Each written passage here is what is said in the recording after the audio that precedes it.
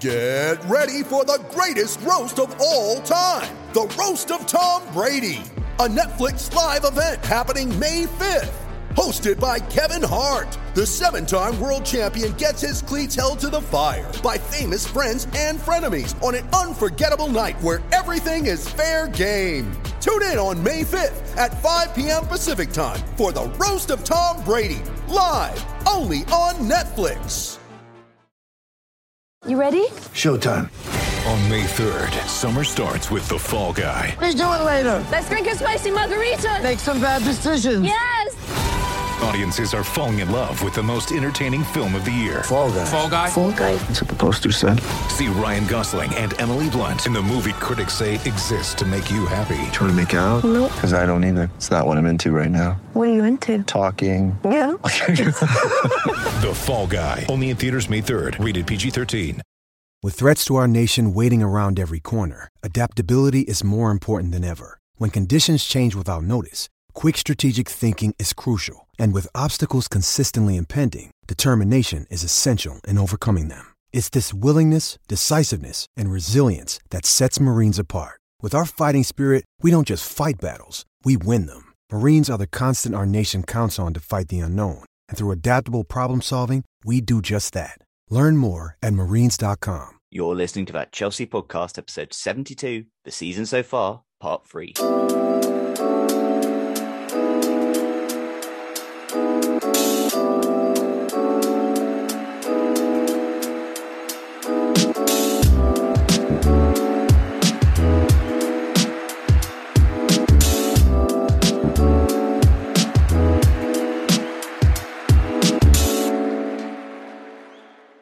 Welcome back to That Chelsea Podcast. I'm joined, as always, by Jack Davies. How are we doing, sir? Yeah, I'm all good, mate. Looking forward to a good review with 2 quality guests today, so it should be good fun. Yeah, now this is maybe one of the most epic pod lineups I've done on the pod so far. Right now, I kind of feel like Ned in No Way Home. I'm just kind of I'm trying to summon the Spider-Man. The first Spider-Man I'm trying to summon, Daniel Charles from Football London. How are we doing, sir? To be compared to Andrew Garfield, that's going to be the moment of the year. So I'm very glad to be here. But I'm not Tobey Maguire, who you're about to introduce. So, I feel you have got the metaphor right there. Yeah, no, exactly. And, the second person I'm summoning is, of course, Adam Newson from Football London. Adam has been on pod many times. Adam, how are we doing? Good, thank you. Good. A little bit tired, but good. Lovely stuff. Before we get into it, as I always do, guests, I'll get them to give themselves plugs. So Daniel, Adam, whoever wants to go first, tell people where they can find you on Twitter and obviously, the work you do for Football London. I'll let Adam go first because he's annoyed Jorginho stan, so he has to make up for it. Yeah, I'm at Adam Newson on Twitter. So if you do want to come and moan about me about Jorginho, that is where you have to go. Even though I really like the guy, and yeah. Anyway, we'll get into this, I'm sure. Yep, Daniel. At Son of Chelsea is pretty much the place to find all my work. Lovely stuff. Yeah, no, exactly. If you want to know anything, just check Adam's timeline. We've been told Jorginho dreams of returning to Italy. Now Juventus are interested, and then this summer he'll just have 1 year left of his Chelsea contract. Could it be a transfer that maybe actually suits all parties? Boom. Who knew that would do so much damage on twitter.com. Anyway, we're here to have sort of a look at the season's far because Chelsea don't have a game this week. For the first time in forever, we do not have a game, and it's actually quite nice. So it's given us an opportunity to have just a general kind of discussion of what's going on in the season so far, and also kind of just, I guess, some recent Chelsea news. And obviously we're in January. The lack of January transfer signing, etc., is that necessarily a worry? But we are going to just start off kind of just looking at the current situation we find ourselves in. So, Jack, we are in the Premier League. We're fairly comfortably in the top 4. Third, I believe. We're in the 4th round of the FA Cup. We're in a Carabao Cup final. Round of 16 against Lille to come. Obviously, since we last did one of these with Adam, I think at the time we all kind of rated our chances of winning the Premier League about 8 out of 10. So I think since then it has dropped down dramatically. But just kind of your thoughts on how it's gone since we last did one of these type episodes. Well, I think we alluded to it last time. We always know that when you support Chelsea Football Club, December is going to be, in most cases, a bad car crash. And as usual, that was the case this season. Just the whole fixture pile up, COVID cases, things like that necessarily didn't go our way when we were struggling to pull a squad together, and the Premier League didn't didn't decide to give us postponements, etc. So I think it was a difficult month for us, but on the whole, when you look at it, we've probably handled it pretty well on the whole. I know we've played a lot more games than some of the other clubs now, but going forward, that could potentially actually help us now that we've played a few more games when we're going into the deeper competitions of the FA Cup, the Champions League, etc. We might have less games, so we can put stronger teams out midweek, etc. So, it was frustrating through December, and just seeing our kind of, well, I wouldn't even really call it a title charge, just slowly go down very quickly. But we're still in a good position. I think if you'd asked a lot of fans, last 16 of the Champions League final in the League Cup and fourth round of the FA Cup, I think you take that. We just want to be closer to Man City. I think 13 points or whatever it is now is a massive difference, and them having won the league, I think it'll be 4 out of the 5 last seasons. It doesn't bode well, does it? We like to call other leagues farmers' leagues, with teams always winning the title every season, and it seems like we're kind of slowly turning into that. But on the whole, I think we've weathered the storm now and come out the other side, so we just need to kick on now. Yeah, Adam, obviously, a lot has happened since we last spoke to you. As said, Chelsea just played a lot of games. COVID's been an issue. December's been an issue. Injuries have been an issue, losing absolutely vital players. How do you think Chelsea kind of cope with this? As Jack alluded, have Chelsea actually kind of cope with it fairly well? Because obviously there was a scary stat I saw, I think, after we drew Brian, that this sort of run of form we had was very similar to sort of Frank's, run of form, but he suffered at the end of his reign. But I guess the main difference was that the draw, we actually, instead of losing a lot of games, we've drawn a lot of games, which has kind of made the mood certainly around the place feel a lot more different. How have you kind of just assessed sort of this difficult period Chelsea have managed, and how do you feel they actually navigated it? I feel they've navigated it fairly well on the whole. There are a couple of games that we can all point to, I think, in the run where Chelsea should have done better, namely Everton at home, because Everton basically had half their academy in the team and on the bench. So yes, Chelsea have had a tough time of it, and there's probably I think you could actually make a case that there's no 2 players you'd rather lose in this Chelsea team now than Reece James and Ben Chilwell. I've always looked at N'Golo Kante as the MVP, but we do have other very, very good midfielders, whereas the depth at wing back isn't as strong as maybe as in midfield. But I think for the most part, you have to look at it rationally, which I know is not always easy for supporters for understandable reasons. And think that Chelsea have managed to do a fairly good job along the way, with a caveat, yes, that they have let themselves down a couple of times, just with performances when they should have got wins. So, yeah, I'd say they've handled it well, but they could have handled it probably a little bit better as well. Fair enough. Daniel, obviously, I saw you sort of about, I can't remember, it was last week. So Gary Neville made some comments. He was actually a bit disappointed with, Chelsea, the fact that we'd kind of fallen so far off the pace of Man City. And while, there were some like decent points, but I did think, maybe we're slightly ignoring in some crucial context about just how, many injuries we've had, the fact that some teams have had games postponed when we've had a more valid case. Just kind of, what did you kind of make of Gary Neville's comments? And like, is it disappointed you, the fact that, normal service in a way has resumed, in the fact that we start off strong and then we have that, sort of December blip that just, really drags us into almost a top 4 battle? Yeah, it's almost like you could have seen this coming. With Gary Neville, like, there's a lot of stuff that Gary Neville says that usually I think is very spot on, and I respect a lot of what he has to say, and especially on like the manager front, I think he kind of goes in an opposite direction to a lot of punditry, which I respect. It's kind of the frustrating thing. I wrote about this earlier this week. I can't remember what exactly the tone of the article was, but I was sort of referencing the fact that I think it was the Gary Neville article I did actually, where we kind of want perfect answers, simple answers to why things have gone wrong for Chelsea. And I think in previous seasons, at least the last 3 or 4 seasons, there have been more easier explanations. You know, Antonio Conte, it starts to go wrong with him. The players don't look like they're enjoying their football anymore. Maurizio Sarri, I think, is kind of a similar case. Tactical things that have gone wrong. You could probably say the same about Frank. With this season, unfortunately, you can't help but feel like that. The Juventus game is the turning point in Chelsea's season in terms of when Ben Chilwell lands awkwardly at 4-0 up. It kind of dampens the mood a day later. And pretty much since then, the performances have dipped and we have played a ridiculous number of games. You can say that Chelsea have an amazing squad, which they do, or at least the depth of the squad. We've got an amazing academy that we probably could have used a little bit more. There has been times that I've been frustrated with Tuchel not making subs. You know, if he's making a big song and dance about Chelsea's exhaustion in press conferences before a game, but then against Brighton waiting for like the 80th minute to make subs, you know, that doesn't really, it doesn't sound consistent to me, or doesn't look consistent to me. So there is that, but also Premier League shot themselves in the foot with the inconsistency over why games were suspended or why they weren't.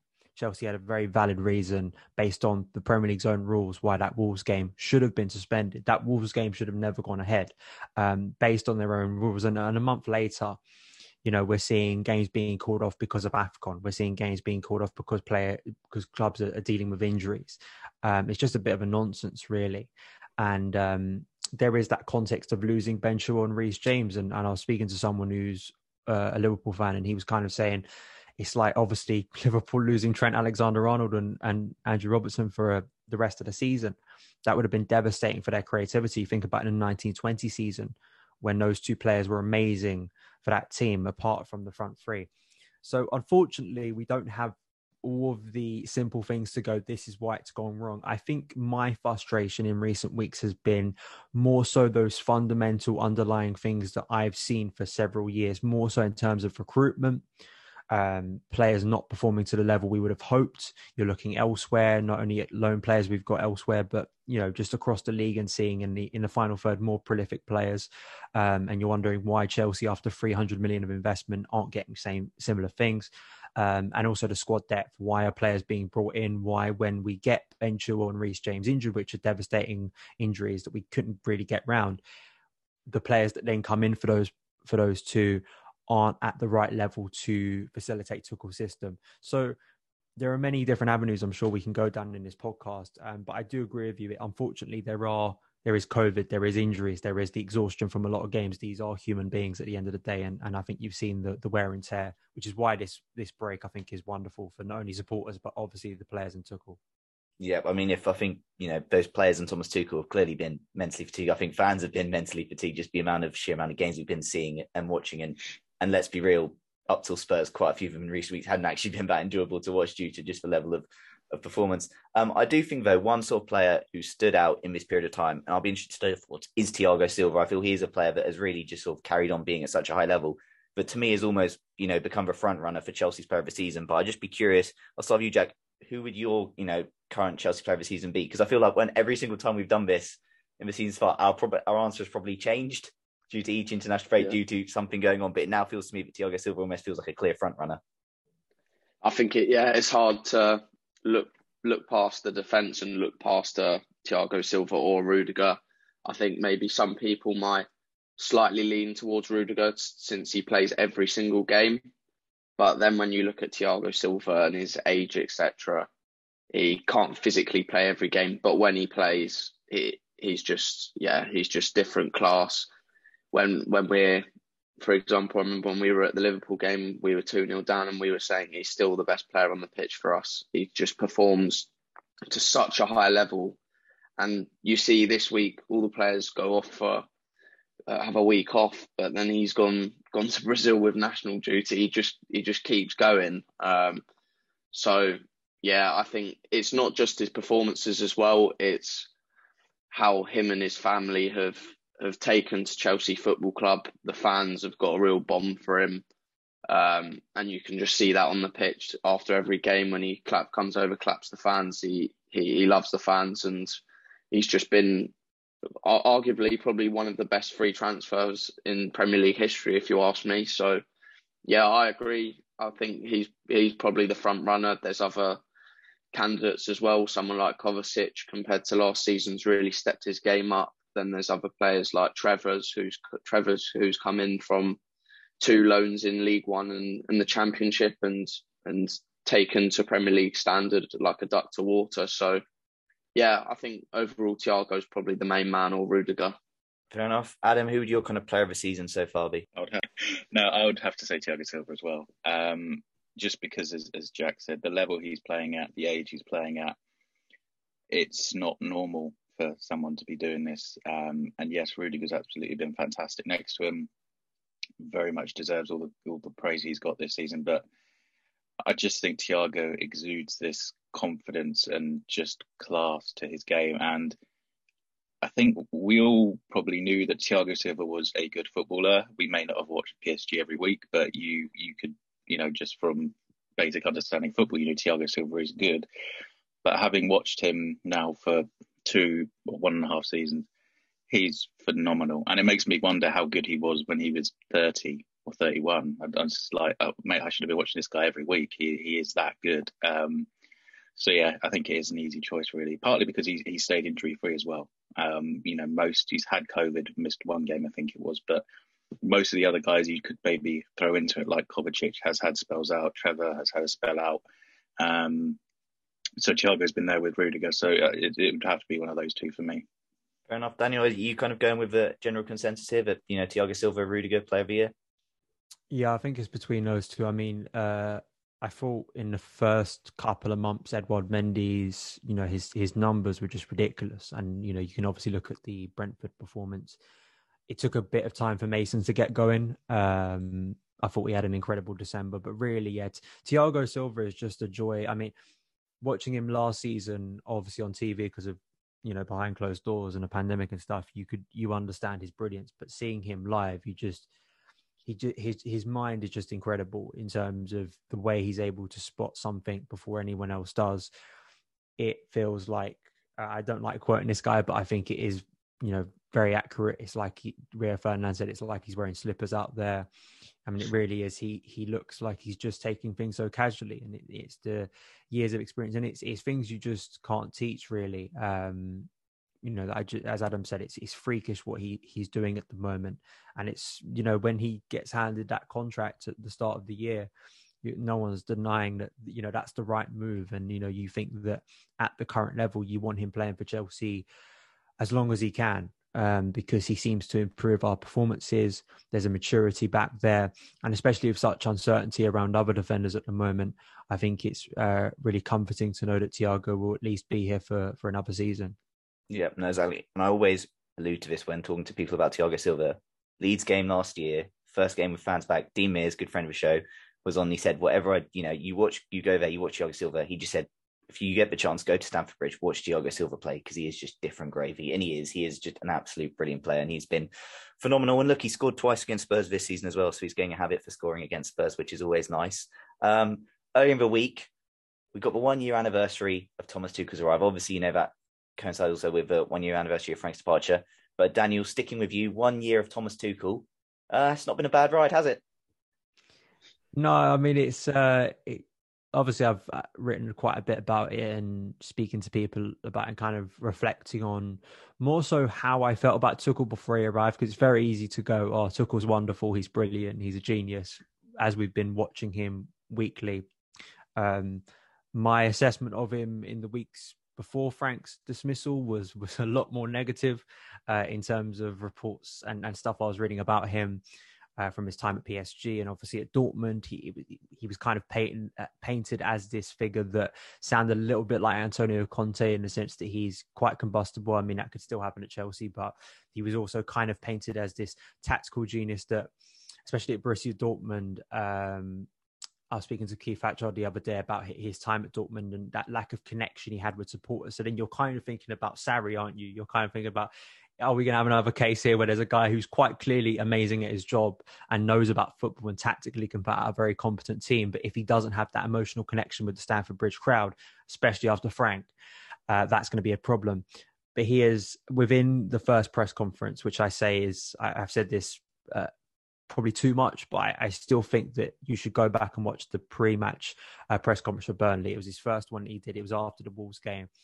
And it was just masterful. You know, it reminded me so much of Jose Mourinho's first press conference in the sense that he not only wanted to bring people into his project, I think he appreciated, and having the emotional intelligence of someone who had never been to Chelsea before, it seemed like he grasped very quickly how serious that week was, and how serious the decision was to sack Frank Lampard and how much it hurt a lot of supporters.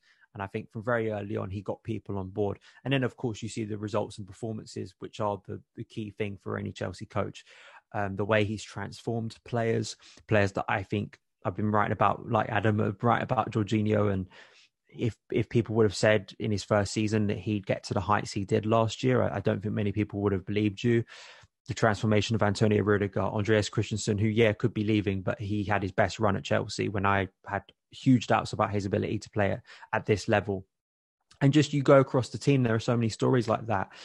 And it's wonderful now, 12 months later, the general consensus is that people believe that Tuchel should be given time and should be given, investment, and is the guy we should be backing. There's a sense of conviction about him. When he says things, it's not just PR. I don't get the sense that he's always saying things for political reasons. I feel there's a casual nature to Tuchel that I love. He's always kind of taking the mick out of the fact that he could be sacked tomorrow, which I think was just brilliant after Frank. I sort of wrote in my article that he's kind of like the first meta coach. I sort of referenced Deadpool, which was one of my favorite movies. Like, he's just, in a sense, he is the perfect Abramovich kind of coach at the moment.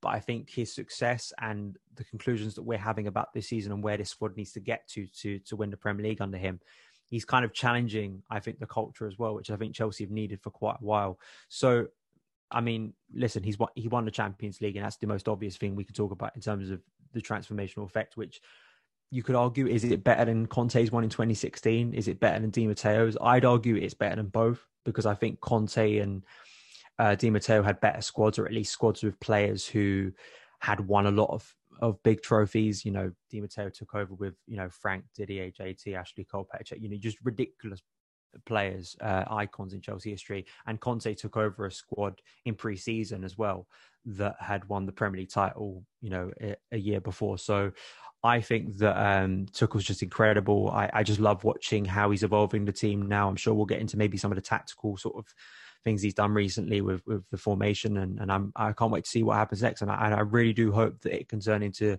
something even greater at Stamford Bridge for Tuchel.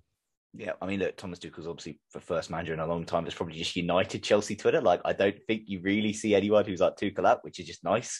And yeah, he is just brilliant. Adam, obviously, you're our man, sort of, in the press box. You're the person sort of interviewing him. Just kind of get it. You've obviously, I guess, been speaking to him roughly about a year now, via press conferences. Kind of what's he like just as a person? Because obviously not everyone will maybe get, we're lucky to have you on to kind of speak about, you kind of your, I guess, sort of relationship to him. What's it like speaking to him? What's he like as a person? How does he sort of conduct himself? Just how much of a joy is he to speak to, really? Yeah, obviously we've only been able to do it over Zoom so far, but hopefully we will get back into an actual room with him. No, he's very engaging, very amusing. He is very honest as well, which I think is very refreshing to journalists, to have someone who doesn't really hide behind sort of PR lines or anything like that. He will usually give you his opinion on a subject, even if it is a maybe slightly softer opinion than he holds privately. But to be honest, everything we've heard this past year is sort of reflected in what he says in the press conferences.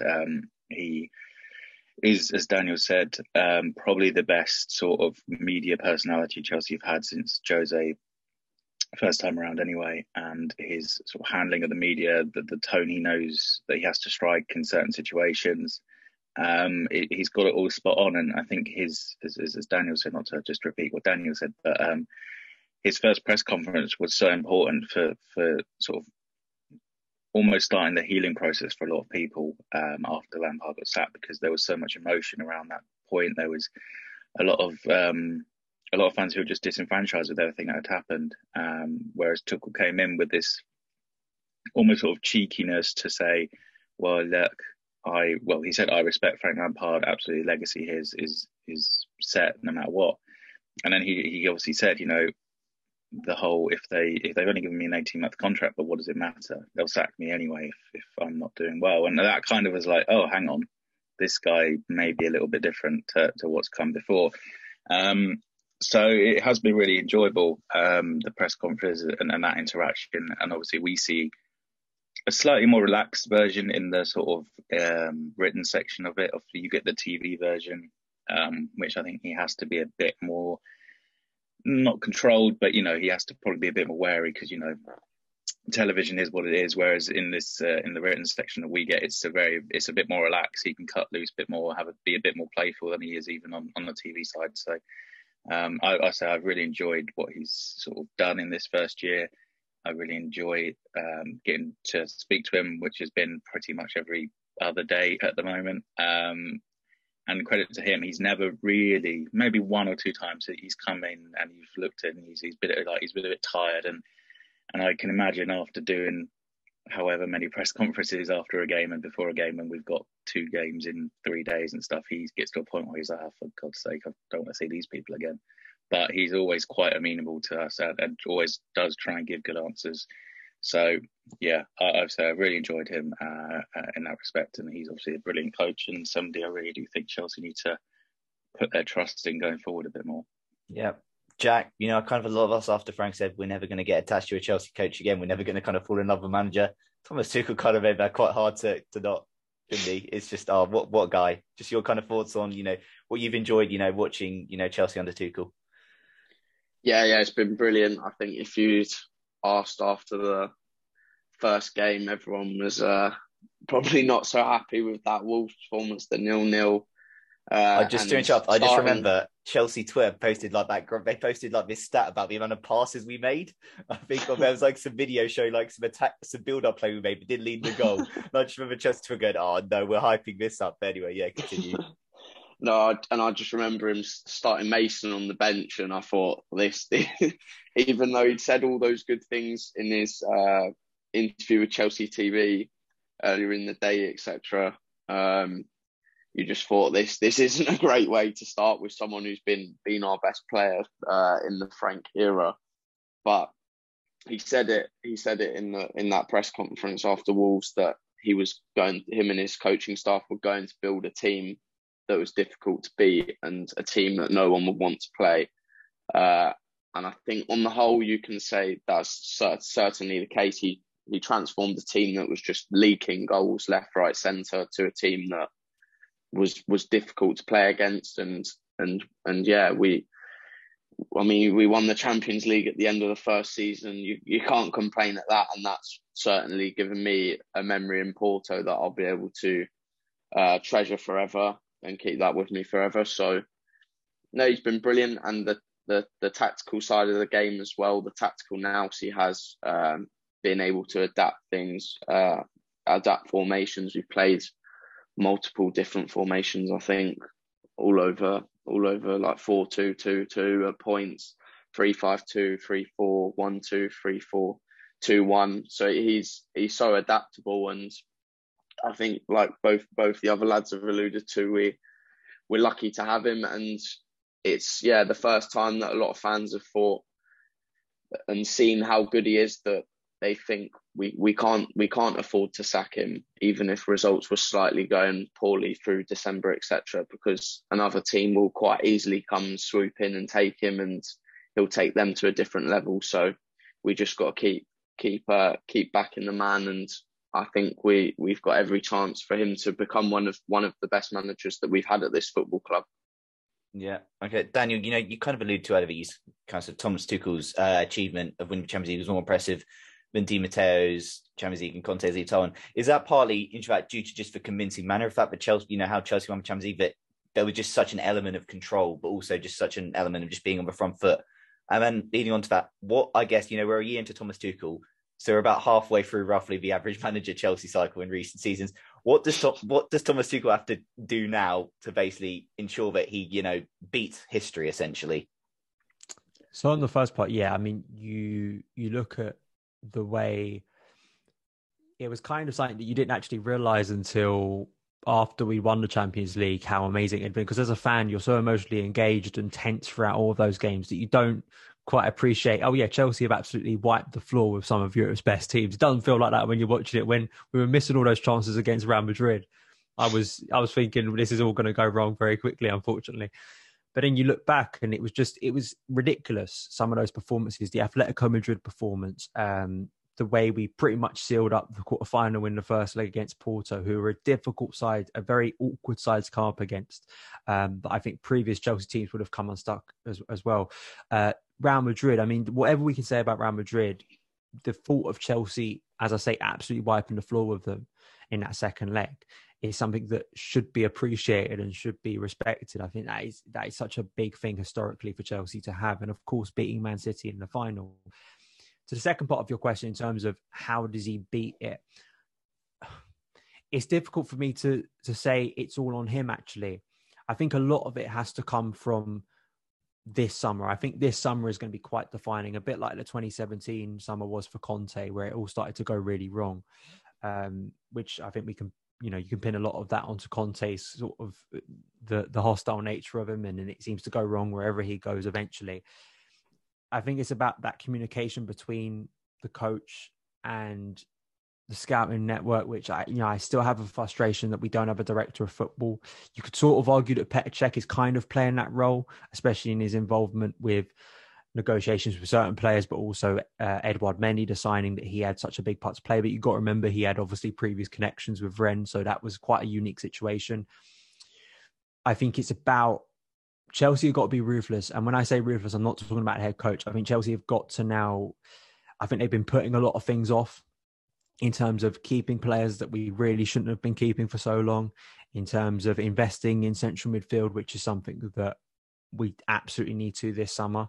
And that does mean that some difficult decisions are going to have to be made. I mean, in the past week, I've sort of come to the conclusion as an emotionally difficult affair where it will be, but I think this may be the time to say goodbye to Cesar Azpilicueta. And that's not because I think Cesar's done and he, you never want to write this guy off. I just think it's a little bit like Guardiola when he arrived at City. He has let a lot of amazing City players who, for those fans, mean a lot. They won Premier League titles before Guardiola arrived. They were part of that 2012 title-winning squad, but he had to move on the squad to get in the players that he needed to get that control, which he now has. And I think it's the same for Tuchel. Azpilicueta, I think, he's had nearly a decade at Chelsea. Jorginho, I think, is another player that you can throw into this list. I think there are players like Marcos Alonso who probably should have been sold 2 years ago, I think it's down to Marina maybe being a little bit more humble and kind of, we aren't going to get 20 million for every single player. But I think for the health of the squad and for the health of what Tuchel is trying to build, there needs to be, I think, a lot more cutting this year. I think a lot more players have got to be let go. I think, and as I say, there'll be some fans who won't be happy with some of those decisions and will question them at the time. But that's, I think, the way that Tuchel is going to get more control. I just want to say quickly, I think the way, and from everything I'm sure Adam will say as well, you hear about Tuchel, and I think a lot of this comes from his previous experience at PSG and Dortmund, is he feels very happy and settled at Chelsea. He likes the system. He likes what he has at Chelsea. So I think on that front, we can feel comfort with that. But I think for him to get to the title winning stage, which is what's going to keep him in the job, because he has to win those big titles, this summer, there's got to be a major change for me in recruitment. And I think Chelsea have to have a serious think about what are they doing with attack?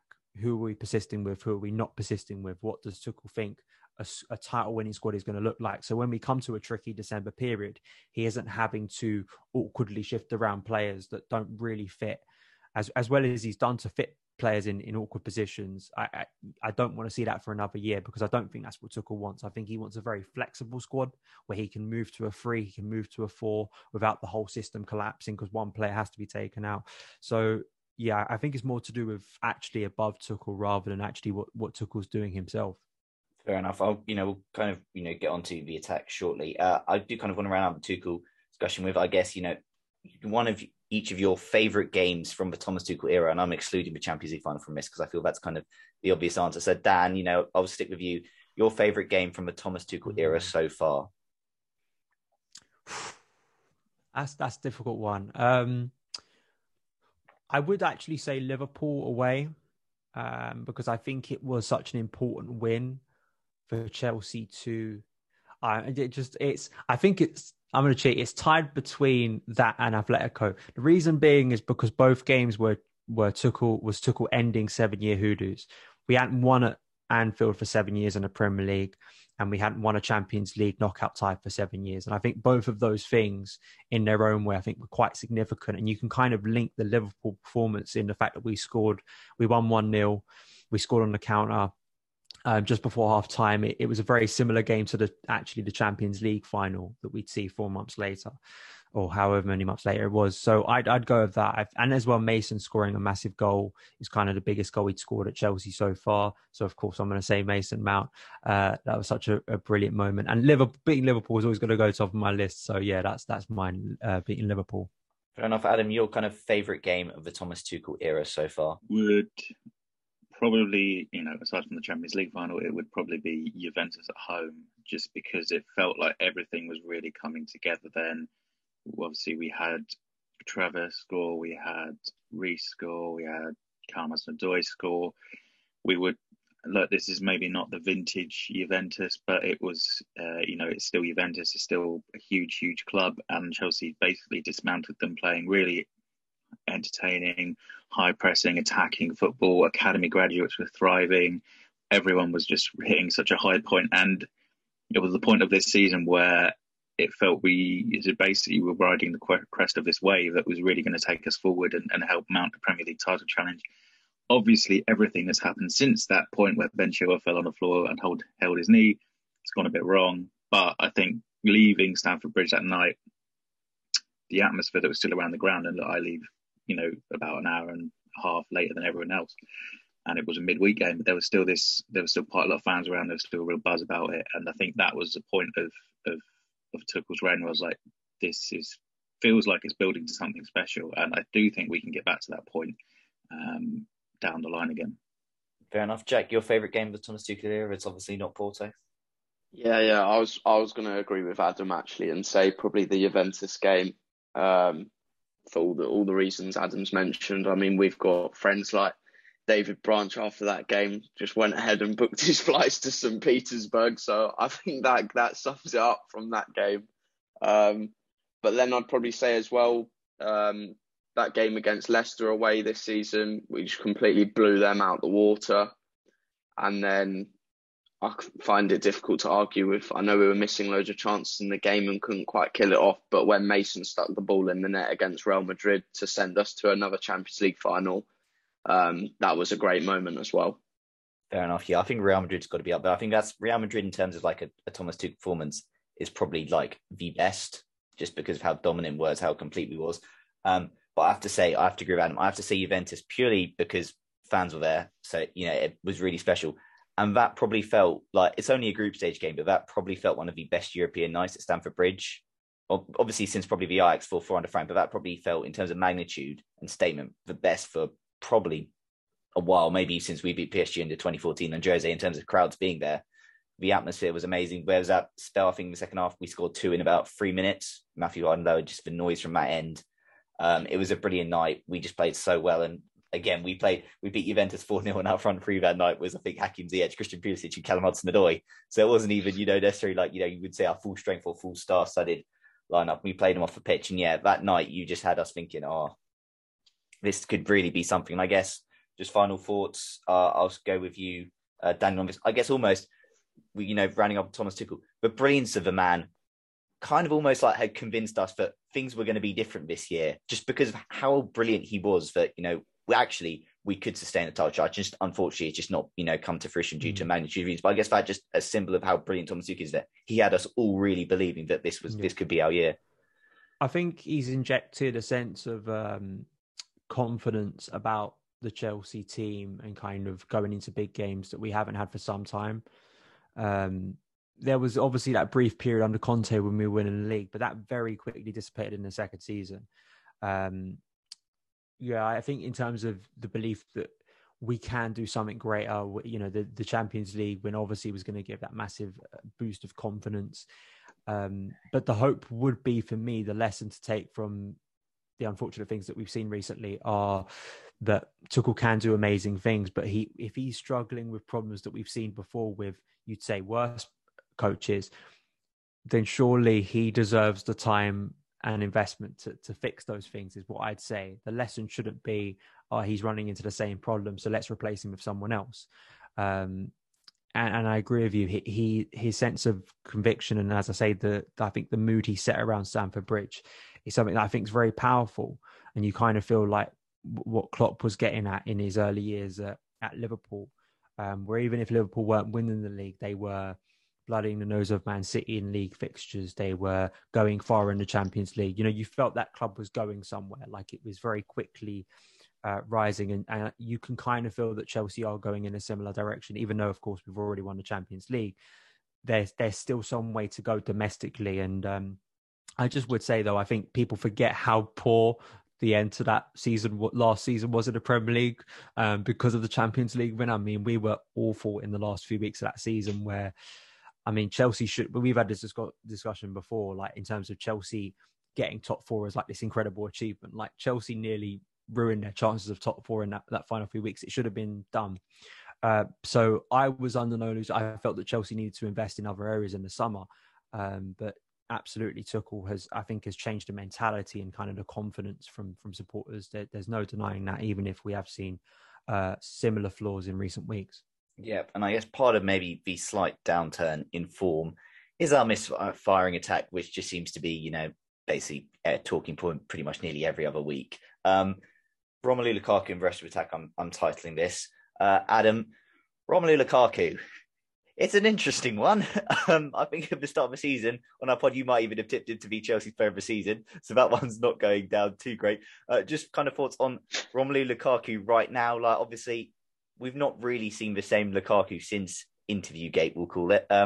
Your kind of just thoughts on the Rom situation at Chelsea, just like the kind of general feeling that you've kind of maybe garnered from just, your context, whatever, about the mood at Chelsea with Rom, how much of a destabilising, impact has that potentially had? I mean, I think it's had some impact, obviously, because I think it was just such a surprise when it happened that it did shock a few people. Yeah, it's a tricky one with Lukaku because I think he is a player that probably needs to not have the team built to him, but I think he does need a better structure around him to get the best of him. And look, I think it was really well highlighted after the Man City game on Match of the Day how there are opportunities to get Lukaku in better than Chelsea do, but for the sort of quality of the passing, or because of the lack of confidence in playing a pass, it doesn't happen as often as it should.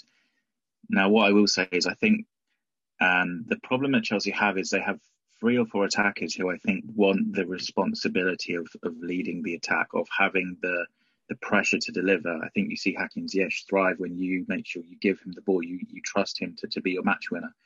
Christian Pulisic does this with the US. He likes the responsibility and that pressure. I think Lukaku similar. He wants to be the guy. He did it with Inter last season. He was the guy. He was the one who was going to take them to the title. But at Chelsea, you've got so many attacking players that you can't just put responsibility on one of them. It has to be a collective, and Tuchel has really emphasised this a lot. And I think this is the problem that Lukaku faces, is that Chelsea are never going to just work to him. He has to try and adapt a little bit to the system, and the system does have to help him a little bit more than it does, or the players have to. But he is in a tricky situation. I think he is worth persevering with because he is a goal scorer, no matter what is going on at the moment.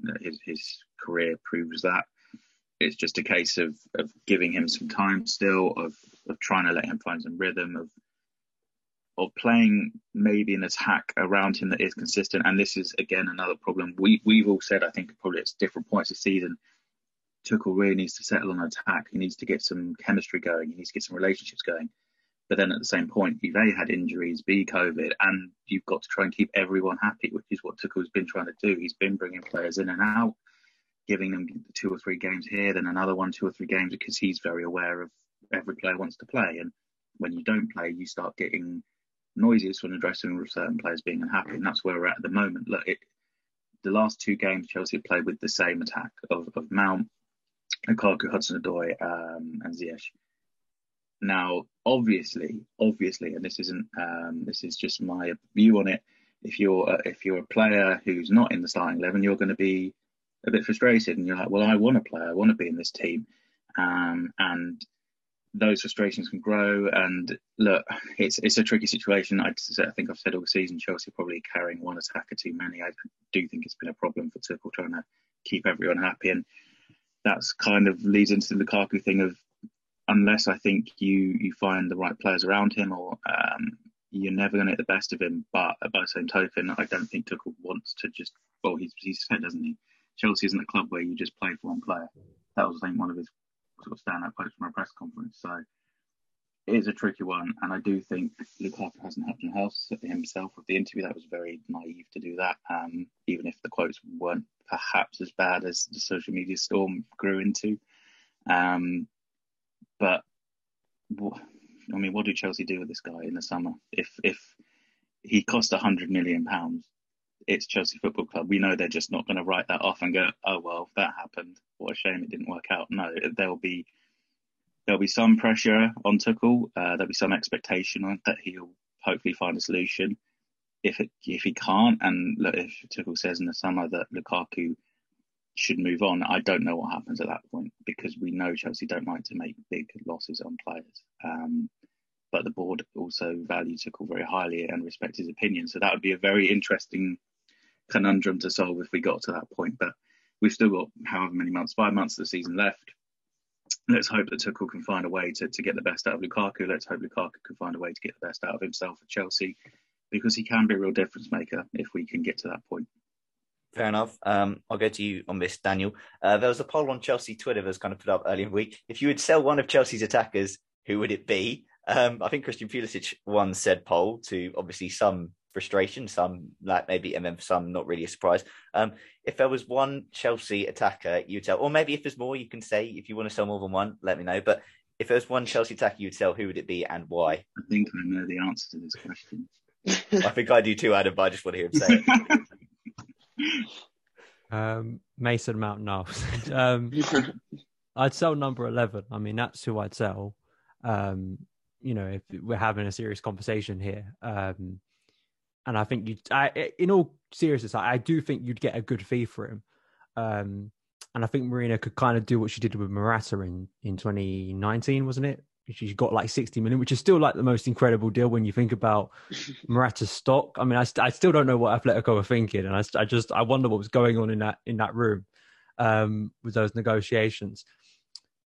I think Werner, I mean, I wrote about it, and I think you have to be fair that he has had some injury problems this year. You know, he barely had any last year, but I've seen enough of this guy now to unfortunately come to the conclusion I just don't know how it gets much better. I'm kind of a little bit tired of the condescending tone around Werner when he's making apologies about not really being that good at his job. And then everyone's turning around and going, oh, how wonderful is he because he works hard. Like, working hard is not a 50 million attribute. I expect every single Chelsea player to be working hard. There are things he does on the pitch that are just baffling. In terms of technically, he's one of the poorest players I've seen play for Chelsea. Now, he is a nice guy, and I wish him the best if he was to move on. And it was wonderful. He was a big part, obviously, of the Champions League win. But why do you think it is over the past month, when we've been having these very, very serious conversations about the attack, that Werner's barely played any minutes?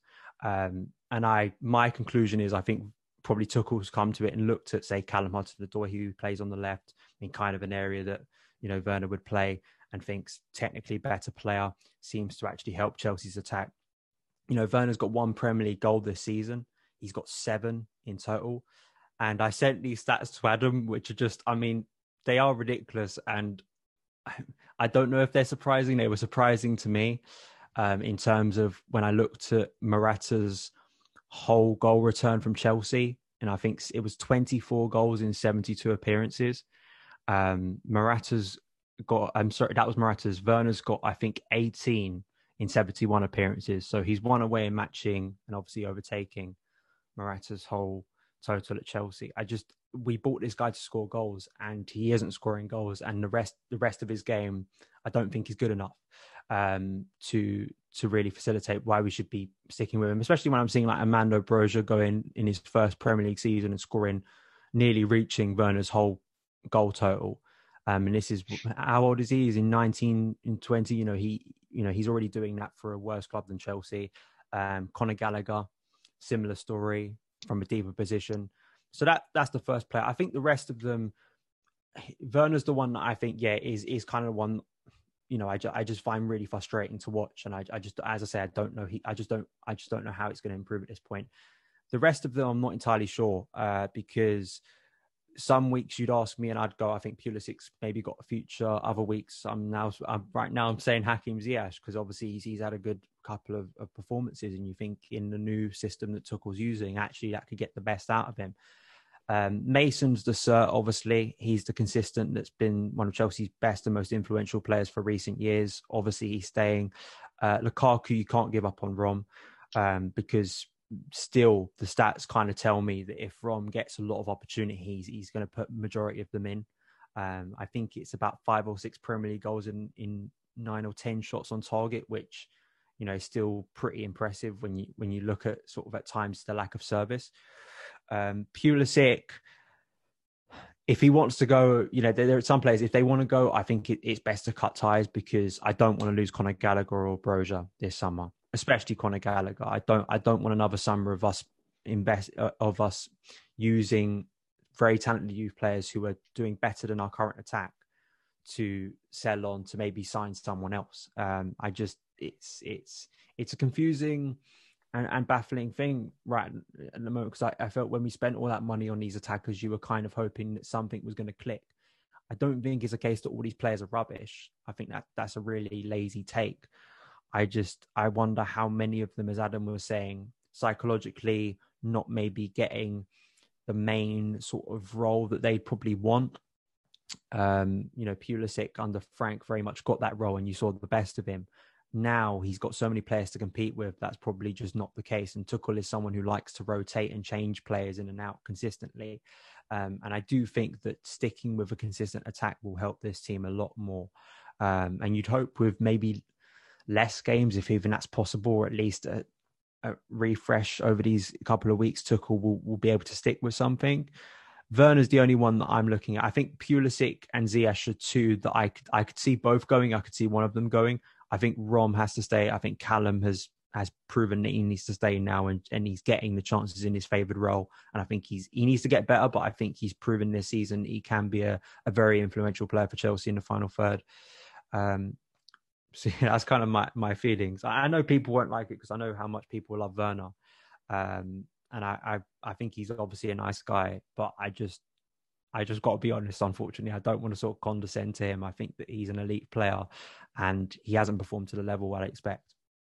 Before I get on to you, Jack, what I will say on Timo, as much as I love him, as much as I just keep him around just for the social media content Chelsea can produce, I think you look at City, what they did with Ferran Torres, and obviously Ferran Torres was more successful for City. He was a player they bought for a project. He was there been about similar time length to Werner. And then they decided it's not working out for whatever reasons. And they just said, here you go, Barcelona, do that. And I think if Chelsea were able to do that a bit more often, maybe in my work. But Jack, is there one of the attack or maybe more you would happily offload in the summer? It's a difficult one, isn't it? I think at the end of the day, you look at the returns of those players in the Premier League and what have we spent on them? Probably about 300 million on Havertz, Ziyech, Werner, Lukaku, Pulisic.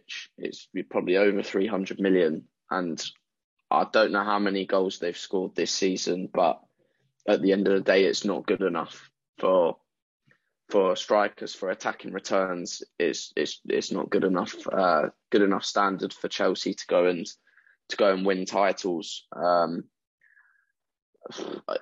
I don't know. It's a difficult one to sort of dissect why they're not all performing. I mean, someone like Mason's, I think he's got 7 Premier League goals and 5 assists, and we'd argue that he's not actually been that great this season, but that's still miles ahead of the other boys. And I don't think you can't really use the argument that they need time to adapt anymore. They've had that. and still not performing to the levels that we expect. I think I agree with Daniel in the respect that some of those players, if they want to go, like a Pulisic, he's comes into the team sometimes and finds himself playing right wing back, which obviously is not his preferred position at all. I think players like him, for the benefit of their career, have got to go really.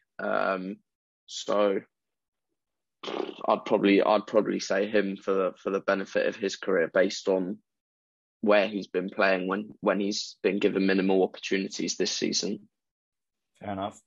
Adam, I guess who would be the one attacker that you would sell out of the current, or if there's more than one, who you'd sell? Based on, I'll caveat says no information except for that. I think that I would go with probably Timo as well. I do think there'll be a market for Timo in the summer. I do think Chelsea could get a decent fee for him, and he's probably the one player in the attack who depending on what system we play, obviously, let's work on the basis that we're still going to stick with a 3-4-2-1. I don't see a natural position for him in that system. Obviously, you've got Pulisic and Callum on the left. Potentially, you've got Mason and Ziyech on the right. And then you've got Lukaku and Havertz as the nines. I don't see Timo as a 9 on his own, for fairly obvious reasons. On the left of that, he's not great. Like, he's not great in one-on-ones despite his pace. So I think, looking at it in that sense, he would probably be the obvious one, I think. But I kind of feel that we'll get to the summer and there may be 2 or 3 who are open to going, who Chelsea may be open to selling, and then it may just be about what bid arrives for these players, which was the case last summer. Obviously, Chelsea had a not dissimilar situation with Emerson and Marcus Alonso, where it was kind of, well, we need to move the left back / left wing back on. Now, it could be either of these guys. Let's see what bid arrives and let's see which one works for us. And obviously, it was Leon and Emerson. There wasn't a bid that came in for Alonso that suited Chelsea. So I envisage maybe a similar situation about that, where you have 2 or 3 who could go, and it will be about what offer Chelsea receive, what Tuchel feels, and then a decision will be taken. But for me, looking at it completely objectively, it would just probably be Timo, just because I think he needs a front 2. He needs space to attack, and that's probably a bit more too many conditions he's actually going to get regularly at Chelsea. Yeah, as sad as it would be to see Timo Werner go, because I just love him. He just works so hard. It's kind of, I know, again, Daniel's going to be Daniel's like the condescending stuff he's talking about, but he is kind of like an adorable puppy to me. So I do kind of want him to just stay. But it would probably be him. I think he seems a lovely guy. He does. Like, genuinely seems a nice guy, and you'd love for him to succeed because he does seem a nice guy. It does feel almost a bit Torres-esque with him at points. We're kind of just, clinging on to something that's perhaps not really there. I'd have said Ziyech would have been a shout before Spurs. But again, if this 4 at the back is a thing going forward, then he could be a really key player for us. So I think that's a tough one. And then, Pulisic is one of those, if he went, I wouldn't be too worried. And I say this, I know we've not really talked about Kai, which it means we're all in consensus that, we wouldn't sell him. But I do think if we sold Kai, he would be this generation's or this year's version of the next De Bruyne Salah for me, despite how frustrating he has been to watch at points. I do think that would be a big blow. So obviously we've been talking about the attacks going out. There have been links with an attacker potentially coming in, whether that be in January or in the summer on a free. Ousmane Dembele. Thomas Tuchel's worked with him at Borussia Dortmund before. I've spoken quite highly of him. Adam, would you be happy with signing Ousmane Dembele, given it, seems like a Thomas Tuchel target and we want Thomas Tuchel to be happy? Or is it one of those goes, we've already got an injury-prone wing in Christian Pulisic, we don't really need another one? I can see the attraction on the part of Chelsea and Tuchel. I get it. He is a very, very talented footballer. Tuchel's worked with him and obviously rates him very highly. You could potentially get him on a free in the summer. He's still 24, I think it is. There's a lot of positives you can weigh against it and say, yeah, actually this could be an absolutely great move for Chelsea. Why wouldn't you do this when you can get him on a free? But I do think the injury record is concerning, and that's going to be the key decision. Do you take a gamble on this guy? Do you back yourselves to be able to get him fit and keep him fit? Because, as I say, there's no doubt that Ousmane Dembele is an absolutely fantastic footballer. What he can do in terms of off both feet, with his dribbling, he's got so many assets that you'd want from an attacking player. But it would be a risk. Do Chelsea need to take that risk? Do Chelsea commit a big financial outlay to a player who, I think Daniel did research on this, has missed over 100 club games in the last 4 years or something like that? I don't know. I think it would be a gamble that I'm not sure Chelsea have to take. But hey, look, if Tuchel says, look, this guy, go get him, I want him, then if Chelsea do it, you kind of just cross your fingers and hope it comes off. Fair enough. Daniel, quick thoughts. Ousmane Dembele, yay or nay? I still think it's too much of a risk. But there is kind of this discussion we were just having. There is a sense, even from me, to kind of be extreme and just rip it up and start all over again with the attack, or at least a lot of it. And as Adam said, very talented player. When Tuchel was asked months into his Chelsea job who he felt the most talented player he'd worked with, he mentioned Ousmane Dembele.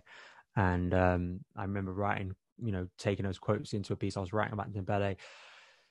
Yeah, it's a massive risk. I mean, people have pointed out that his injury record, and funny enough, I've been reading a book about Barca very recently, and in terms of the struggles he's had to adapt to there, and how actually when you look at his injury record, it really is only at Barcelona.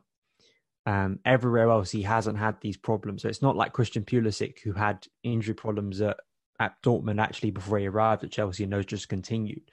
So it could be a sense that a new environment with a coach he really likes, a sense of a fresh start. He's still at a good age that he could come to the Premier League and do something good. But there is a risk. And my question would be, are there better players that we could either bring back from loan?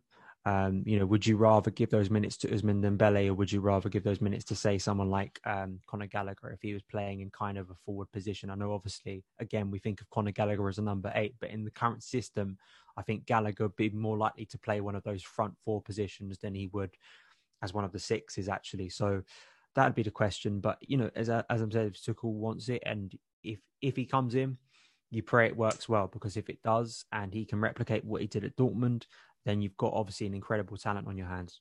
Fair enough, Jack. Quick thoughts. Dembele, yay or nay? I think I agree with both the lads that if Tuchel wants him, I'd find it hard to argue against that, and I'd say go for it. At the end of the day, if you can get him on a free or a small fee, then it could potentially be a risk that's worth taking. But as both the lads have alluded to, the injury record, etc., is not great. So it's a difficult one that the club, I'm sure, would have to weigh up. Yeah, fair enough. I'm kind of with you on that. I'm not too fussed if Tuchel wants him, then I'm fine getting it. It's kind of similar to me with, I guess, there were talks of Tuchel wanted Adama in the summer. I'm not a big fan of Adama, but if Tuchel wanted him, then he can, go from type thing. Kind of moving on to the sort of other end of the spectrum, potential outgoings. The contract situation of the defence, and I guess the general contract situation with actually quite a lot of players, is maybe slightly worrying. Adam, obviously, it seems like there is a lot of talk coming out from Spain that Azpilicueta seems to likely be going to Barcelona. Teams like Chelsea, essentially Azpilicueta wants more than 1 year, the 1 year deal that Chelsea will offer him, and Barcelona seem to be, that club to do that. Christensen just seems to be, nothing really happening, essentially. Basically he got new agency people. They wanted to start the contract all over again, and Chelsea were like, no, this is what we've agreed on so far. We want to go from there. Not really paid off. And Rudiger, interestingly enough, actually maybe seems the most promising one to stay. So I guess your quick thoughts on the centre-back situation, and how many of those, is it crucial that we keep an out of, out of the 3, who would you actually be okay with letting go? Out of the 3, I mean, I wrote a piece the other day about Azpi and how I thought maybe it was the time for him to sort of move on. Look, he's been an incredible servant to Chelsea. He's won, I think it was 8 trophies playing for, or sort of 8 trophies in 4 different positions. He is the model of what you'd want a professional at Chelsea to be, but at the same point, he's 32. His legs, personally, I think are starting to go a little bit, which is understandable given the ridiculous amount of football he has played over the last 10 years. I actually don't think he's made fewer than 40 appearances in any season he's been at Chelsea. He's just been relentless for him. And I think the concern would be, if you would offered him that 2-year deal, what happens if come next season he has a Branislav Ivanovic drop off where his legs have gone completely? And I think it was Jefferson Montero on the opening day of a season that tore Branner apart, and it was like, oh, okay, we can't continue this because this is not good now. And I don't want Azpi to get to that point at Chelsea. I want him to leave with his standing as high as it can be. And look, if Barcelona have got a 2-year deal on the table, or potentially even longer than that, gives him a chance to return to Spain, gives him a chance to play for a huge club. I don't know. To me, it ticks a lot of boxes. And yes, it would be hard to say goodbye to César Azpilicueta, but there is a right time for this. City have shown that you can move on club legends at the right point. And look, Chelsea have done it before as well. We let Frank Lampard go without him getting a chance to even say goodbye to the supporters. So we have made these sort of ruthless decisions in the past. And I think maybe we have to do that with Azpi. With Christensen, I at this point, and genuinely, I don't know what's going on anymore. Chelsea thought they had this done twice. Now it's not. Now he's going to Barcelona or Bayern. It's like, okay, well, I think looking at it as a supporter rather than a reporter, it's like we've had 2 contract offers on the table. You thought it was all agreed. If you don't want to take that, fine. Let's move on. Then we'll find a solution to that, and you can go anyway. And again, not in the same sort of status as Azpi, but Christensen's been at Chelsea almost 10 years. He has had his ups and downs, but he came on in a Champions League final for Chelsea and was absolutely flawless, which is no easy feat to do at all. So he would leave with a handshake from me. And yeah, Rudiger, I kind of said, I think it might have been on here, that I had a sneaky suspicion he might stay. This was all the way back in sort of September time, just because I thought he would go into the market and see what's there in January, and then maybe scale back a little bit and think, actually, no, Chelsea is the best place for me. Now, I'm not saying that's definitely going to happen, but there are noises that he now is in sort of contract talks again with Chelsea. There is discussions being held, which there wasn't before. So it would be interesting to see him stay. I think he has developed this season into somebody so crucial. His personality is so forceful within the team, not just his ability, that my mind swung back and forward on this. Earlier in the season, I said you had to keep Christensen. Now I think you have to keep Rudiger. And we'll see how it all shakes up. But yeah, losing 3 centre-backs in the summer for free would be quite damaging for Chelsea. So I hope they're able to tie Rudiger down at least, or Christensen, even though that seems more unlikely now. Yeah, Daniel, obviously I'll get you to add on that, but also this kind of does bring in an interesting fact. There's kind of been, a bit of a more recent discussion on Twitter in recent weeks, is sort of a discourse around Marina. Obviously there's been, with this centre-back situation playing out as it has, obviously the business in the summer, i.e. moving on Marc Guéhi, moving on Tino Livramento, etc. It hasn't exactly, despite, the fees recouped or whatever, and in some cases buyback clauses inserted, it's perhaps not necessarily reflected great on her. Obviously, I'll get your thoughts on, the current centre-back situation, but also your kind of thoughts on the job Marina has kind of done with this squad, because there is also other players out of contract, soon. I think Pulisic's contract is up, fairly soon, maybe not this year, but next year. I think Jorginho's in a similar boat as Adam tweeted, but got him a lot of flack. Kovacic might even be similar. I'm not quite sure. So your kind of just thoughts on, the current centre-back situation, but also the current contract situation with a lot of players that kind of Marina has let play out.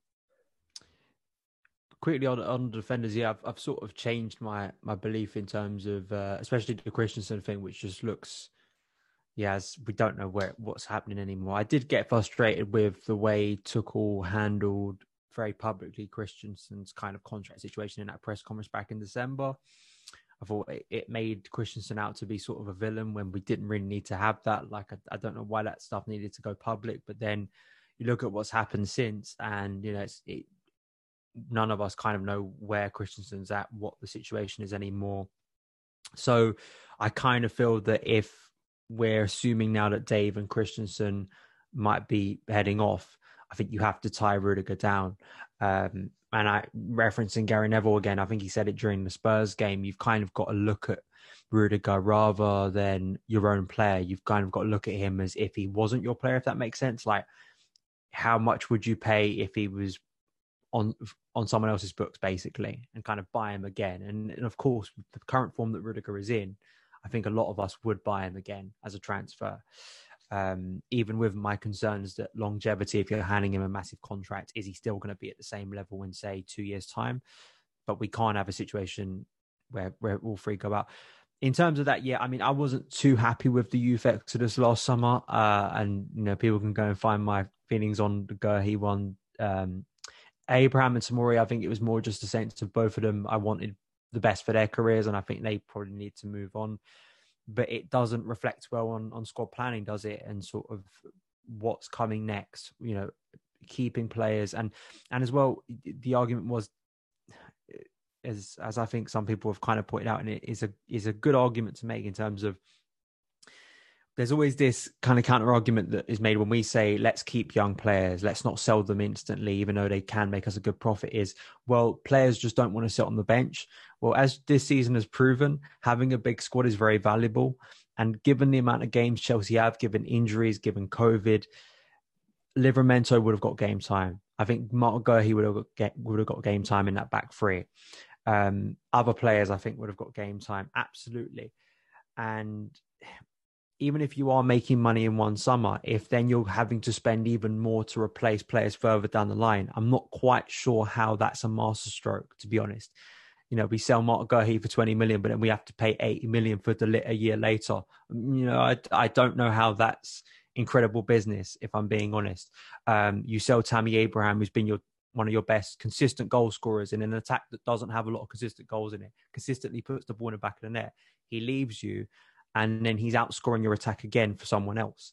Even if we do have a buyback on a lot of these players, it doesn't reflect well on, as I say, long-term planning, which Chelsea I don't think have a lot of. So I don't think we can have a similar situation. I really fear that Broja is going to be off, because I fear that the clubs now smell blood. Like they know that the players can see themselves moving elsewhere from Chelsea. There's that pathway to move away, get first team Premier League football instantly, be good enough for those clubs. And it's why Southampton are jumping at the opportunity, as Adam broke the other day about Tino Andrin. There's a trend now been set, and I don't think it's a great one. And I as Matt Law pointed out, I think that one summer you can kind of excuse it if it's a really difficult market. 2 summers, I don't think it's setting a good trend, because it will lose Chelsea a lot of talented players, and a lot of players that could save them actually a lot of money, like Mason Mount and Reece James have, and Trevor Chalobah now has as well. So yeah, I'm a little bit concerned on that front. Jack, I'll go to you soon, but Adam, you're kind of just your thoughts on, I guess, Marina, because I don't know how much attention she paid Twitter, but on Twitter, when I read it, there kind of seems 2 camps. Well, one that, she's a queen, she can do no wrong, she's this master negotiator, she does everything.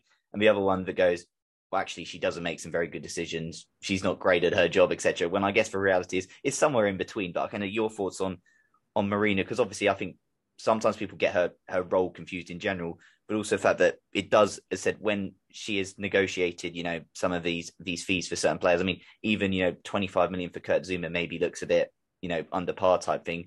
And given the fact that there are players still on books that we have struggled to offload due to her, just being stringent, demanding a fee, is there a case that, Marina, I don't want to say holding us back, but there are some, clearly some things that maybe if she could just be a bit more lenient on, that the club could maybe progress forward? Or I mean, she's in a tricky position. Firstly, she's wearing a lot of hats at the moment. She has done for a while, which is kind of maybe part of the reason I think, personally, maybe, and this is something I've written about, maybe Chelsea need to review their structure and have maybe more of a sort of a sporting director of football type to take some of that off Marina, because everyone I've spoken to who's had some interaction with Marina says she is incredibly charming, very beguiling. Like she can very much sort of run a meeting how she wants to do it. I do think there are some instances where, of course, you look at it and go, look, just take the money. Like, yes, it's maybe not what you want, but you can get this player off your books and we can all move on. There are probably a couple in the squad at the moment who you look at that.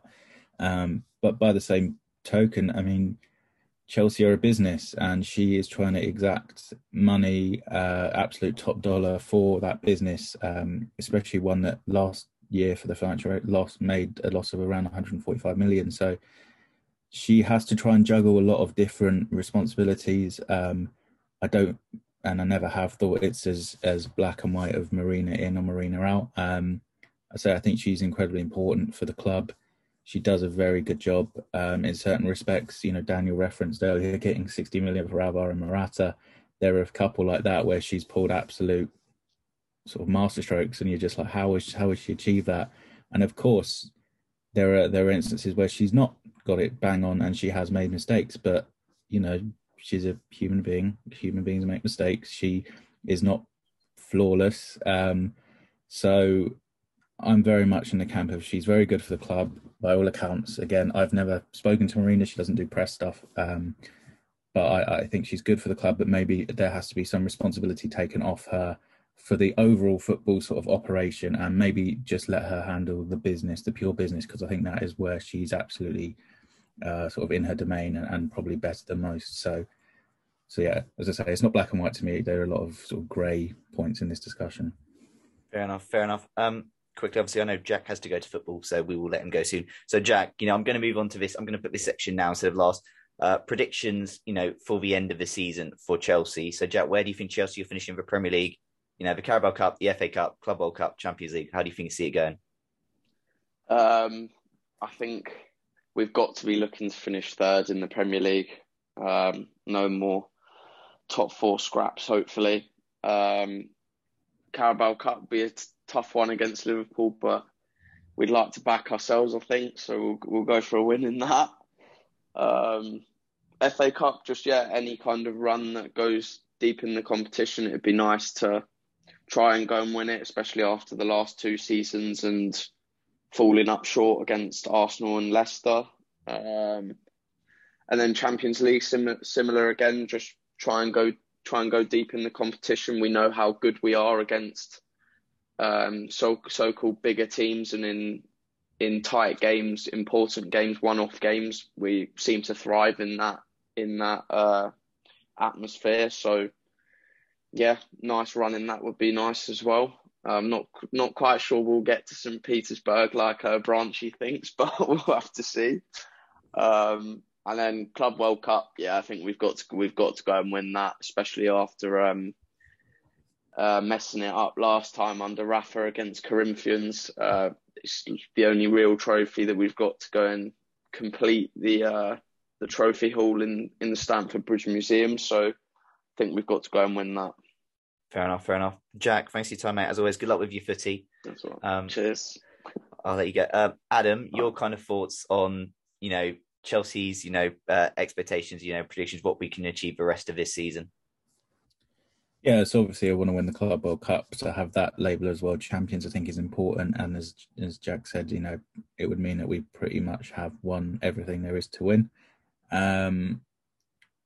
Obviously the Carabao Cup as well, that would be good to collect, just to get another sort of piece of silverware, you know, for this team to celebrate another piece of silverware. And I just really want us to have a good end to the season where we're not scrabbling to get into the top four come sort of late April, early May, because we've done that far too often in the last few years. We need to be finishing third, second with like 5 or 6 games to spare, not worrying about it at all, because ultimately if we're still in the Champions League knockout stages, you want to have the ability to really focus on them, to hone in on them, to rest key players perhaps for those games. You don't want to be having to grind out big wins at the weekend and then going into a Champions League quarterfinal or semi-final against a Real Madrid or a Paris Saint-Germain. You don't want that. So for me, get the Premier League top 4 sewn up as quickly as you can, collect a couple more trophies that you can get next month.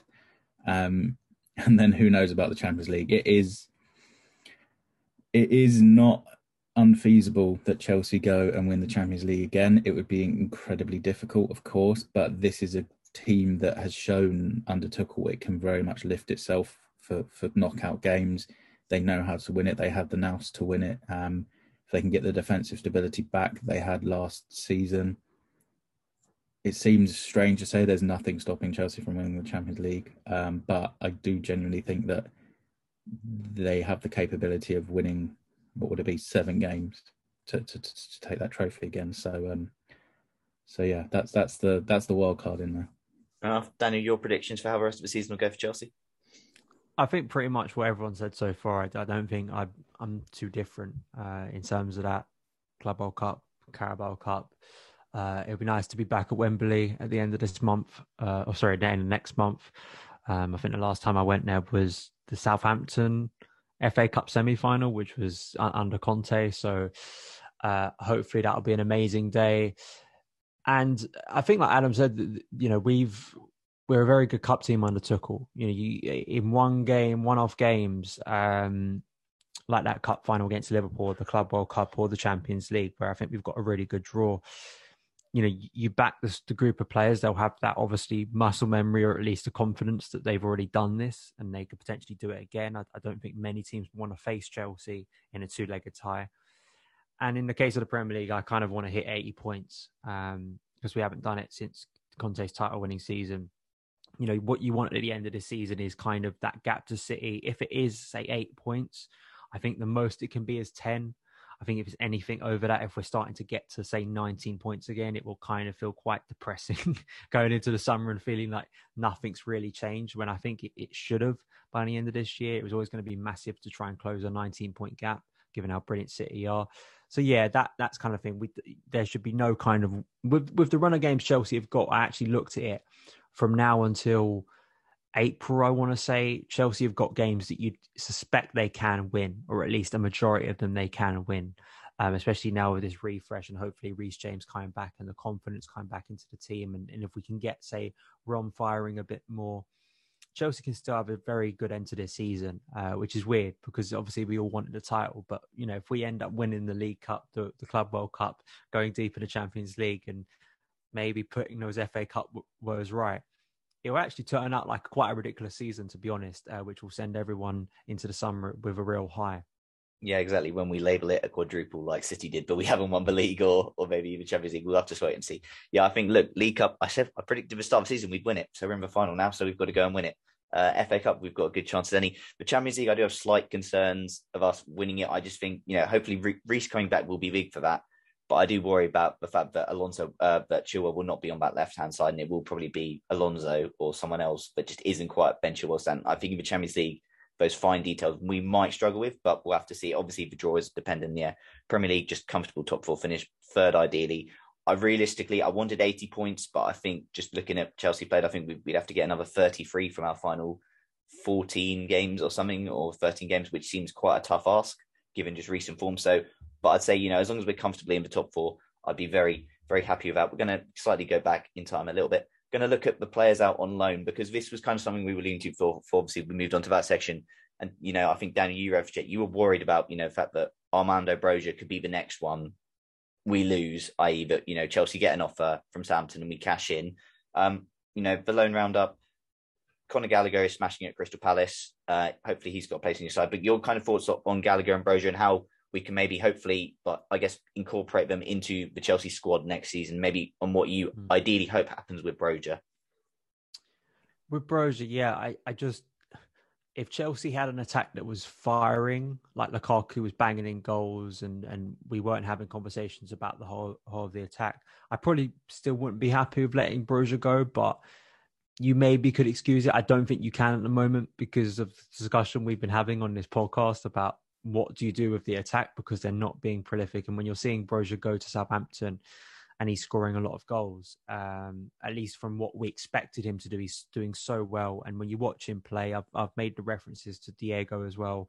I just think he looks like such a physically imposing player who seems to already be taking a lot on his shoulders. So it'd be worrying to let a player like that go, considering Chelsea's problems in an attack. Gallagher, from everything we hear, apart from, say, Broja, it seems to be a lot more optimistic that Chelsea, from very early on in the season, have kind of decided that, no, we're not letting Gallagher go. Now, things can change, obviously. If someone comes in, like if Frank goes to Everton and at the end of the season, Everton approach Chelsea with like a 40 million bid, is Marina going to budge on that potentially? And would a player like Gallagher see that as a massive opportunity to instantly get first team football? I would like to think that Gallagher can look at this current squad and think, I can absolutely make a name for myself here. That he's gold dust. He's a goal scoring midfielder. You know, he's a type of player that I've worried was kind of going out of sort of favour in the modern game in terms of the way midfield was going. But the fact that he keeps on popping up with goals, puts himself in the right position, seems to gauge when to make a run inside the box. Again, like we were saying with Thiago Silva, like with other players, I think there are things that you just can't teach. I think these are characteristics that I think Chelsea have to latch onto. And of course, the energy and the tactical intelligence of him. There are obviously comparisons to Mason Mount too. And you can only imagine in a system where Tuchel wants to play fast football. I think he obviously wants us to press high. Gallagher just suits the profile of a player that Chelsea would be looking at in the market, or at least I'd hope they'd be looking for in the market. But there's a player who we can bring back, now has 2 seasons of Premier League football and really looks confident. And I also think looks like a fearless player on the pitch. He looks like someone that isn't overawed by things. I mean, maybe that would change if he's asked to put on a Chelsea shirt. But I just think he looks like a player that can only get better. And I really hope Chelsea capitalise on that. Yeah, Adam, your kind of thoughts on Conor Gallagher? Can he make the squad next year? Look, you'd like to think so, given Sal and Ruben Loftus-Cheek have had decent minutes this year, and you'd like to think he's probably higher in the pecking order there. And then your kind of thoughts on Brozier, because it does seem, Southampton are interested, I think Newcastle interested in him. And despite him, looking very, being a very talented striker, you'd also go, he's, for Chelsea, there's still probably for them, certainty, an element of the unknown, just given his sort of meteoric, star rising trajectory that, even a few years ago, he was strong to hit goals for the academy. So kind of your just thoughts on what Chelsea might do with Brozier? I mean, it's a tricky one with him because I think we still have to see how the rest of this season shakes out on Armando, because I think he's done brilliantly in this first half of the season. He's proved himself a Premier League forward within a certain structure. I think this has been pointed out by Scott Clayton, who's Carefree Youth. Quite a few of Armando's goals have come when he's had space to really run into an attack, and we can get into the Timo stuff again here. Like that's what Werner does, and he can't do it at Chelsea that much. So there are still sort of parts of Armando's game that need rounding out. We need to see maybe a little bit more, but I think you look at the raw material there and you have to go, yeah, this is a guy that Chelsea may need to sort of seriously take stock in it and sort of invest in going forward. I think that's why the second half of this season will be really interesting to see if he can continue this momentum into the summer. And if he does that, then I'm sure Tuchel will want to take a good look at him in pre-season. Whether or not that means if a big bid comes in, Chelsea flatly refuse it, I don't know. There's always a feeling that there is deals to be done for the right price, of course. So I wouldn't rule out anything one way or the other at this point with Armando. With Conor, I mean, Tuchel loves Gallagher by all accounts. Someone sort of quite close to him said that Tuchel's been so impressed by how Gallagher went to Palace and was like instantly their best player, their most important player. That really impressed him just from a mentality standpoint, because Tuchel liked him in pre-season. He was happy for him to stay around the club if Gallagher wanted to, because of how he performed and what he brings. But the decision was taken between Gallagher and Tuchel and Chelsea that maybe the next step is another loan. Keep playing your football, keep rounding out your skill set, keep developing. And that's obviously worked out really well for Gallagher. But I do think in the summer we will see him incorporated into the first team squad by Tuchel, because I say he by all accounts really likes Gallagher, really likes what he can bring. All that being said, if somebody offers 70 million for Conor Gallagher, do Chelsea say no? I mean, maybe not, but you don't suspect something like that would happen. Yeah, fingers crossed Conor is in the squad next season. He certainly, looks like a player. And said goals in midfield. Chelsea lack goals in midfield, so I think that's fairly. Finally, Frank Lampard. There's rumours he's going to be going to Everton. Daniel, obviously, I'll get your thoughts about how you feel about Frank potentially being back in management, how you feel about, just seeing him on the touchline, but also maybe a slight concern that Anthony Barry, he might take Anthony Barry over him, and obviously the impact we know that Anthony Barry's had, since joining Chelsea. I don't know how to feel about it, to be honest. I mean, I've been asked to go on an Everton YouTube channel to speak about it. And I've actually had to go back and think a little bit more about the 1920 season and kind of looking at Everton's squad and how, is there any comparisons? Are there any things that I could see Frank going in and doing with that squad? I mean, apparently he's been offered the job, so now it's just about him taking it, apparently. I don't know. It's hard. I was having this conversation with my dad actually this morning, and he was like, I don't. His honest thoughts was, I don't want to see Frank managing anyone else. And he was kind of in this weird conundrum where he's like, I don't want him to do amazingly well because he doesn't like Merseyside clubs, but he doesn't want Frank to fail, obviously. So it's in this very weird state. And I agree, you're already kind of thinking April the 30th when Chelsea go to Goodison Park. And it's going to be a very obviously weird occasion and all the narrative that will come around that. Anthony Barry, obviously has been incredible. You look at the marked improvement at set pieces since he arrived under Frank in the summer of 2020 up to now, and obviously all the goals we've got from set pieces. It's at times it's mastered the attacking flaws we've had. The amount of goals that Thiago has scored, that Rudiger scored this year. Obviously, it helps to have Mason on set piece deliveries nowadays. He's obviously such a consistent player that you can trust on that. But Barry, I think him, a bit like when Steve Holland left a few years ago, these are characters that we don't really think about and appreciate as much, that there is a coaching team. It's not just all about the head coach, because obviously it's such a big role. You need to put different roles to other people. And obviously Barry, the way Tuchel's spoken about Barry is so impressed by him. And I think Chelsea kind of realised that they are going to lose him at some point, because it's not just the idea of him going to Everton and being assistant to Frank. There are apparently, League 2, League 1 clubs coming in for him. I think Fleetwood may have been one of them a few months ago that apparently wanted him as their head coach. And I'm intrigued to see who takes that role if Barry leaves.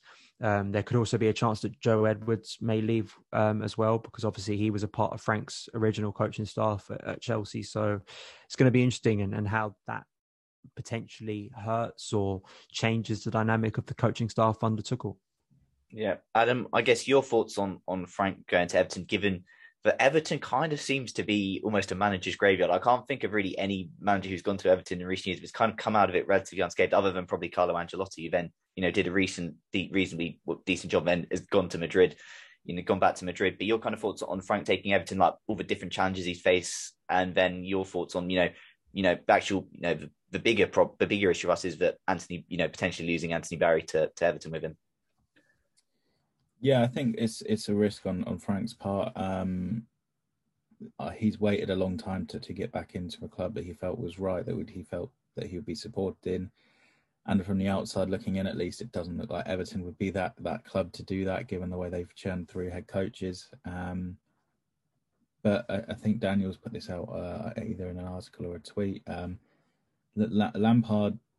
Frank Lampard has an ego, of course he does, and it's what helped him succeed as a player, this belief that he would prove people wrong and he would get better. It's what drove him on to becoming, in my opinion, Chelsea's greatest ever player. And I'm sure that's still there as a coach. He wants to go and prove people wrong. He thinks he can do a better job than those who have come before. And you can respect that. You can maybe think it's a bit foolhardy, but I'm sure he'll go there and believe he can turn it around at Everton and be successful. And there is a lure of Everton. They're a big club, historically big. They've got a new stadium coming. There are positives. I can see the positives, but I can also see the big negatives of that squad and how they've gone through head coaches. I'm envious of Daniel having chats with his dad about Frank Lampard over breakfast. That sounds lovely. I don't get that here. On Anthony Barry, I can only echo what Daniel said. He has proved a really, really important part of Tuchel's coaching staff. He is the guy, if you're at any game and Chelsea are defending or have an attacking set piece, he'll be the guy who hops out the dugout and then gives instructions to the players as to where they should be and what the routine is. So he is very important. He would be a loss, and I'd be interested to know what role he'd be offered at Everton, because he does have quite a big responsibility at Chelsea, but maybe at Everton he's going to be offered even more responsibility within the coaching team, and then it does become a bit trickier maybe to keep him. But yeah, hopefully Chelsea do, because I do think he's a very big part of why we've been successful this season from set pieces, if not the main reason. Yeah, and as I said, Chelsea scored a ridiculous amount of goals from set pieces this year.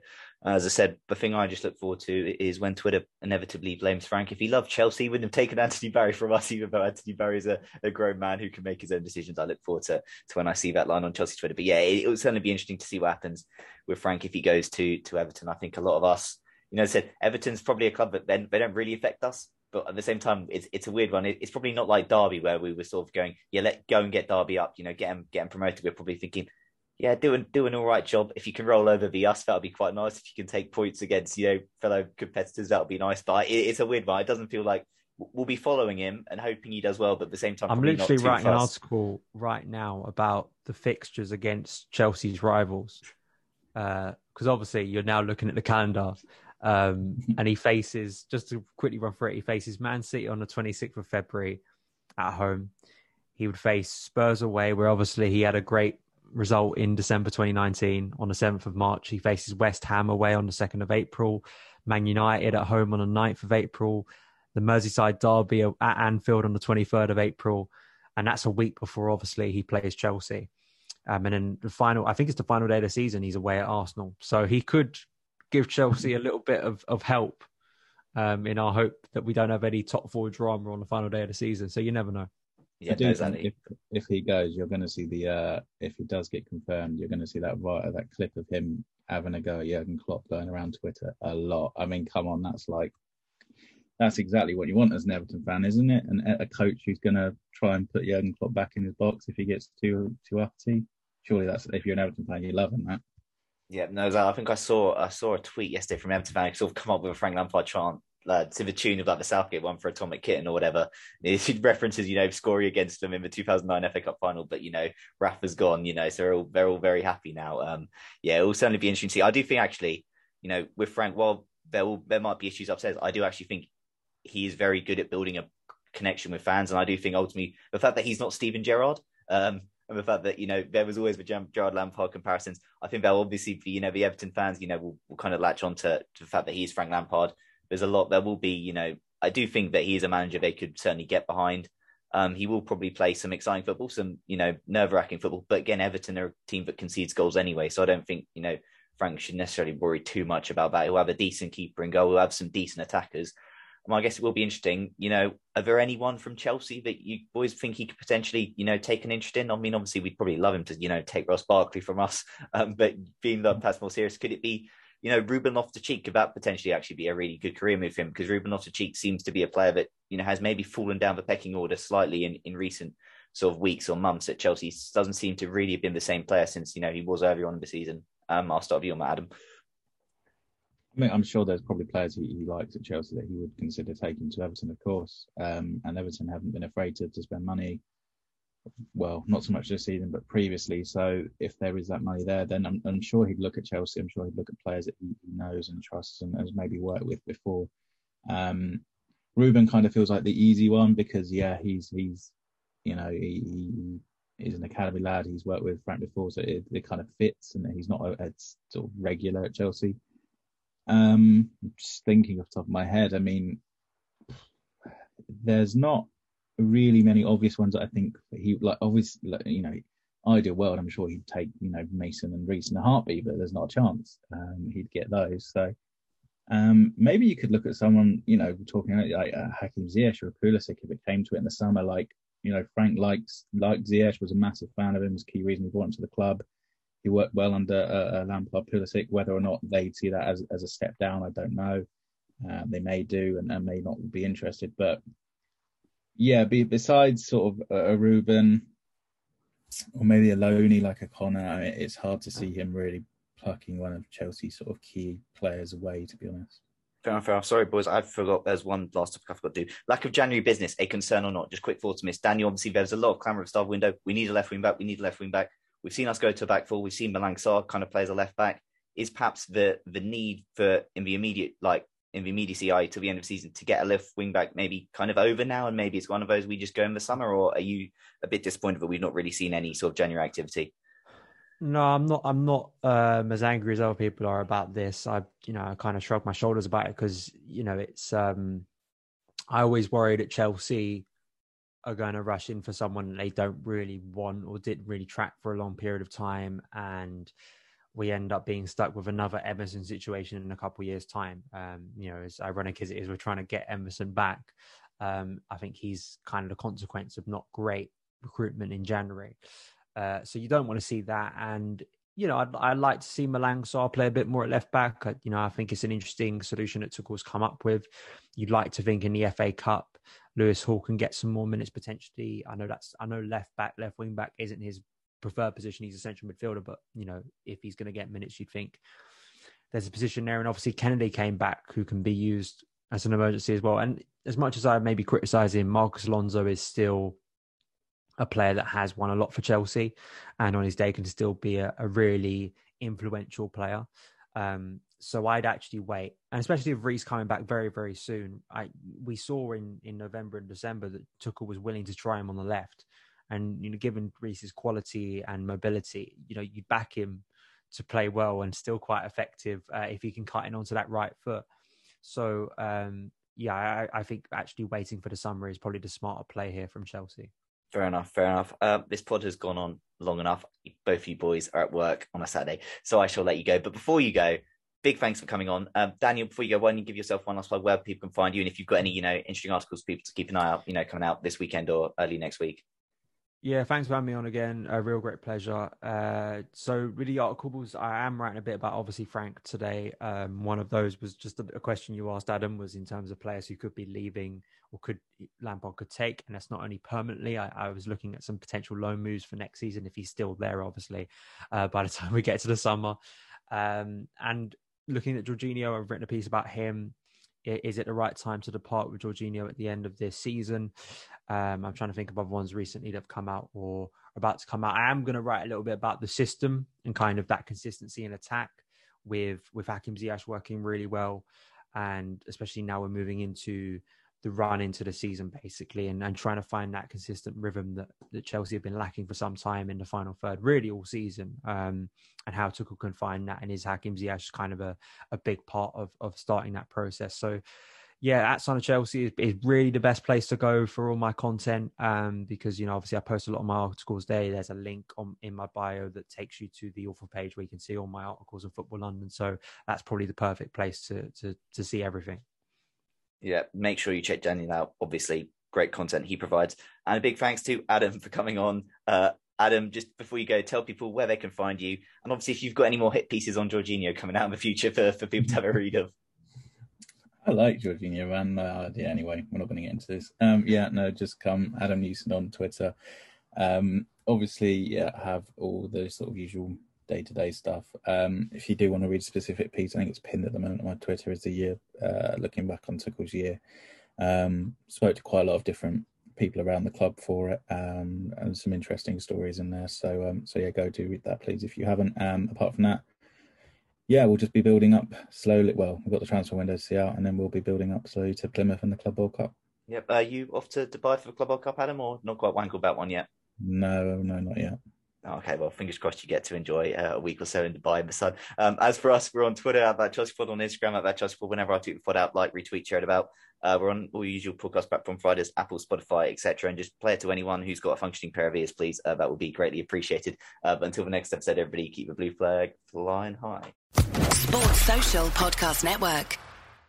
Hello, it is Ryan, and we could all use an extra bright spot in our day, couldn't we? Just to make up for things like sitting in traffic, doing the dishes, counting your steps, all the mundane stuff. That is why I'm such a big fan of Chumba Casino. Chumba Casino has all your favorite social casino-style games that you can play for free anytime, anywhere with daily bonuses. That should brighten your day a little.